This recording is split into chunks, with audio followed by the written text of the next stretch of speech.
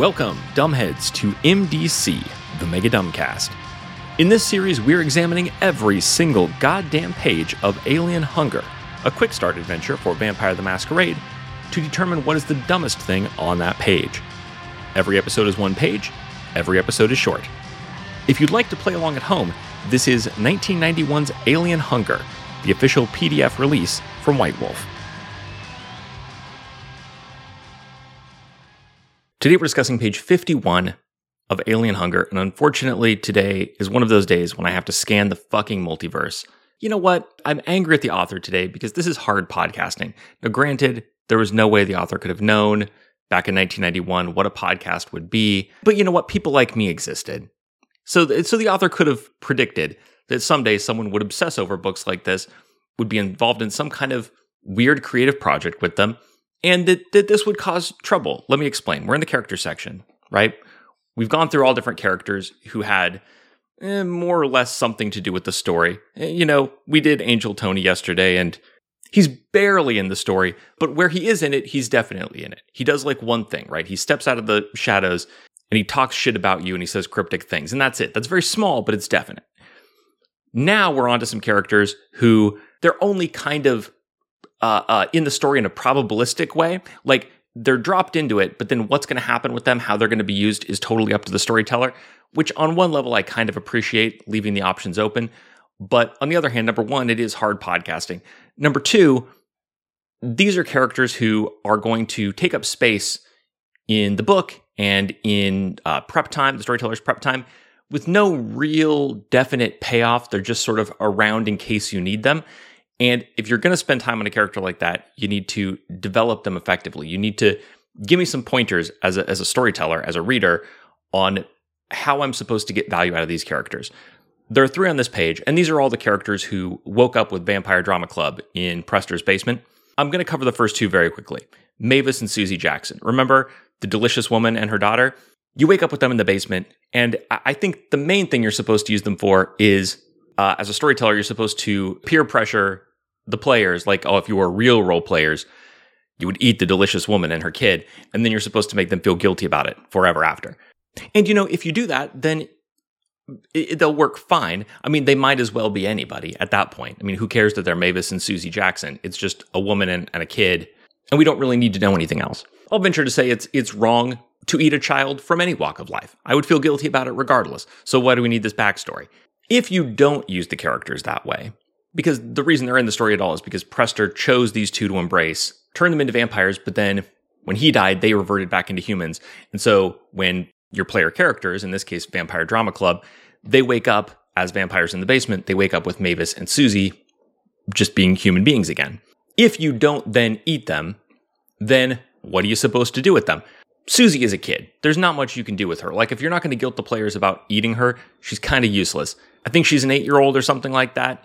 It's not like you can call her up to do you a favor. It's not like you can get her to, run down to the local gun store and load you up on a duffel bag full of weapons for your raid on the Prince's Club during the day. She's 8. She can't do anything. She can't do shit. No offense, 8-year-olds. But you can't do shit. You're useless. And it makes no sense that Prester even embraced her, because the only reason that he made her a vampire is because he couldn't bear to separate her from her mother, Mavis, whom he desperately needed to embrace because, you see, quote, Mavis is a librarian at the rare books room of the Denver Public Library, which is Prester's main interest in her. So the thing is, she's a public librarian, and Prester thought he might need some rare books. So he thought, in much the same way as if I needed my Gothic manor painted, I would, find a house painter and turn them into a vampire so they could paint my house exclusively at night. Or if I needed a good lawyer, I'd find a good lawyer and turn them into a vampire so that they would lose their practice and their livelihood, and their soul would be crushed by having to consume the blood of the innocent. And then in between all that, then they could represent me exclusively at night in court. In the same way, like, here's a public librarian who serves everyone in the public for free, including vampires. I would love her to get me some rare books. So what I'll do is turn her into a vampire so she loses her job and can't function during the day, and call people to, for example, borrow books for me, and have her borrow books for me. Great thinking. I mean, far be it for me to judge. I'm not the one who cracked milk, but from my perspective, this plan is not Mr. Pasteur's best work. But those are just two of the humans you wake up with in the basement. Another one is Vincent Bellhurst, who is Monica's husband. And the reason you got to scan the multiverse here is because as with, Mavis and Susie, who, if you don't immediately eat them, it's not really clear what's going to happen with them. They're just kind of floating around in the story. Even more so with Vincent, assuming you don't kill him first thing, which you probably won't because he is Monica's husband, and there are a lot of other people around to eat. I mean, we're vampires here, but we're not complete dumbasses. If you're going to kill a human being for their blood, why your husband? You need him to pay rent. So assuming you don't immediately kill Vincent Bellhurst, then he's just hanging around in the story afterward, and a lot of different things could happen with him. Quote, "If you are using the pre-generated characters to play the story, Vince will be a constant thorn in Monica's side. He will be dragging her back toward her mortal life with every word he says and every move he makes. He will be worried about her, always asking if she is sick, and trying to help her over the terror of the night in the basement."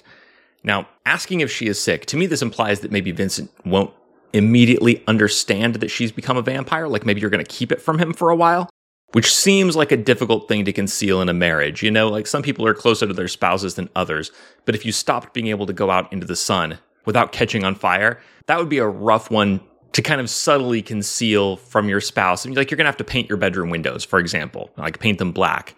I mean, if your spouse were in on it, you could just get like real good blackout curtains or whatever, but those could be opened by your spouse if they're not in the know. So you'd need to you need to paint them over, or maybe you'd have to start sleeping in the bathroom. That's something some vampires do, sleep in the bathtub.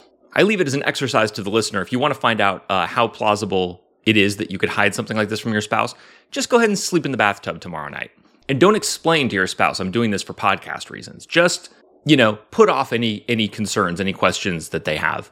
I just, I feel like it's been a little bit warm lately.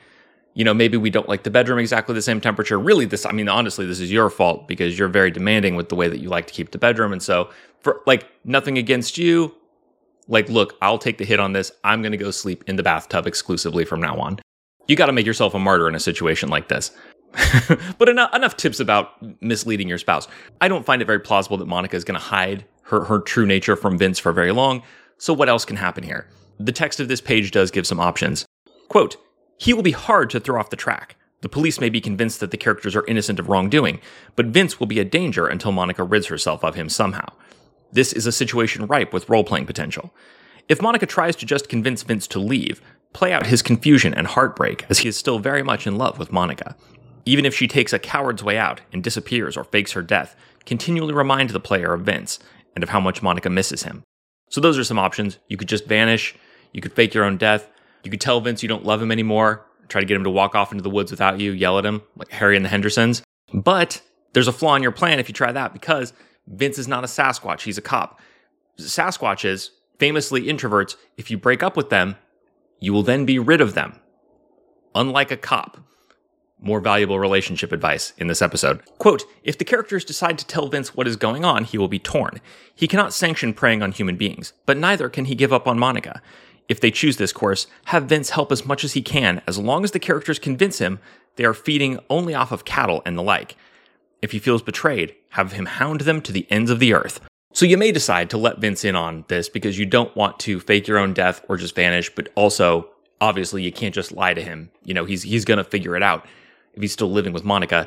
And in that scenario, it says Vince is going to be torn. Now, if you really lie to him and betray him, then he can become your enemy, right? He might even become some kind of vampire hunting cop. So that's one option that could happen here. If you lie to Vince, but it's a weak lie, you just tell him, "Oh yeah, don't worry about it. We're finding blood around. Of course we're not killing anybody. We're not attacking any human beings. Just, a dog here, a cat there. Knock over a blood bank over there. We're getting blood. Get off my back, Vince." Then I think maybe there's some real drama there because here's this guy who's going to want to believe Monica, but gradually it's going to strain credulity that everybody's feeding in this way. And then as more things happen in the city as well, like people are getting attacked, eventually he may begin to doubt her, so that you may have some real drama there. And in that case, maybe this isn't so dumb at all. And it's just plausible enough to keep him on the line for a while because there are all these cows on the outskirts of town. Everybody knows about it. And that brings me to the dumbest thing in this page. And this is on only one possible future out here in the multiversal field of possible timelines of alien hunger. One thing that could happen. Here's the thing. Monica is a Ventru. That's her clan. And the clan weakness of the Ventru is they can only feed on one kind of blood. So, for some of them, it's a gender thing. For some of them, it could be they feed on a particular occupation or people who are in a particular state, like people who are scared. Could be sort of contextual, people who know you, people who work for you, people who are off limits to you in some way. Like every Ventrue has their own particular thing about feeding that they enjoy, and that they can only feed exclusively on that kind of blood. Now, as of the time that Alien Hunger was published, there was no explanation of how Ventrue figure out what their deal is. Like, do they just have to keep trying different kinds of blood until they find a kind that works for them, or do they instinctively know, or how does this work? But it would soon come to be established that you don't initially have this limitation. It's just that you try different kinds of blood, and then eventually, like very soon after your embrace, you fixate on one kind of blood that you fed on, and that becomes the exclusive kind you can feed on. So like the clan weakness takes a minute to solidify, and it's only after you've had a chance to do some feeding as a vampire and adapt that it becomes binding. The dumbest thing in this page, and this I think is something maybe the author didn't consider, and so it's dumb by accident.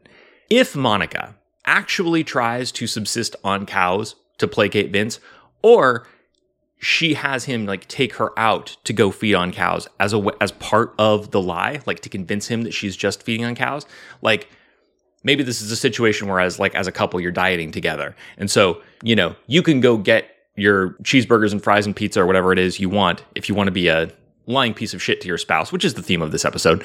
But if you just do that and don't cover your tracks, then they're going to wonder, hey, what are you eating? Are you doing the diet? So if you're going to go eat pizza or whatever, then you also have to like spend a night with them making some kind of bullshit squash soup or whatever it is you can eat on your diet so that they see you participating in the thing you're supposed to be doing. Don't wonder where you're getting food. How are you eating? What Monica might do is take Vince out to go do like a cow drinking expedition to convince him that she really is like a vegetarian vampire who's only feeding on animals, to throw him off the scent while she then goes and like feeds on humans on the side.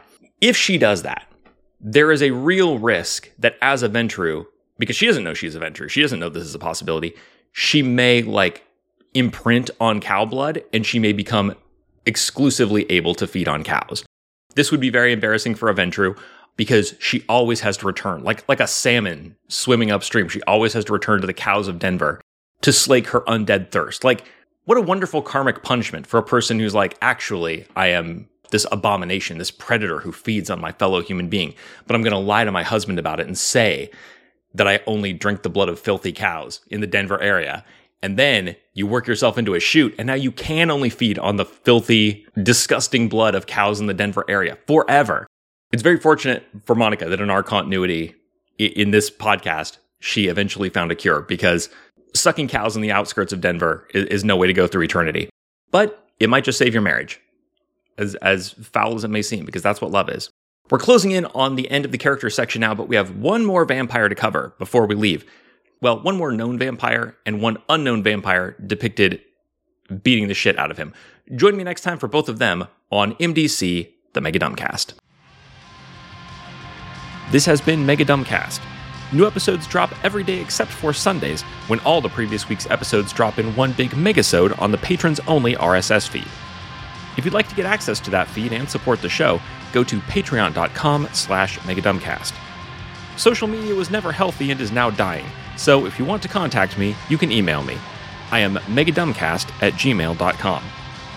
This season's theme song is Suck City by Black Math, whose work you can find at freemusicarchive.org/music/black_math. Dumbheads, I will catch you next time.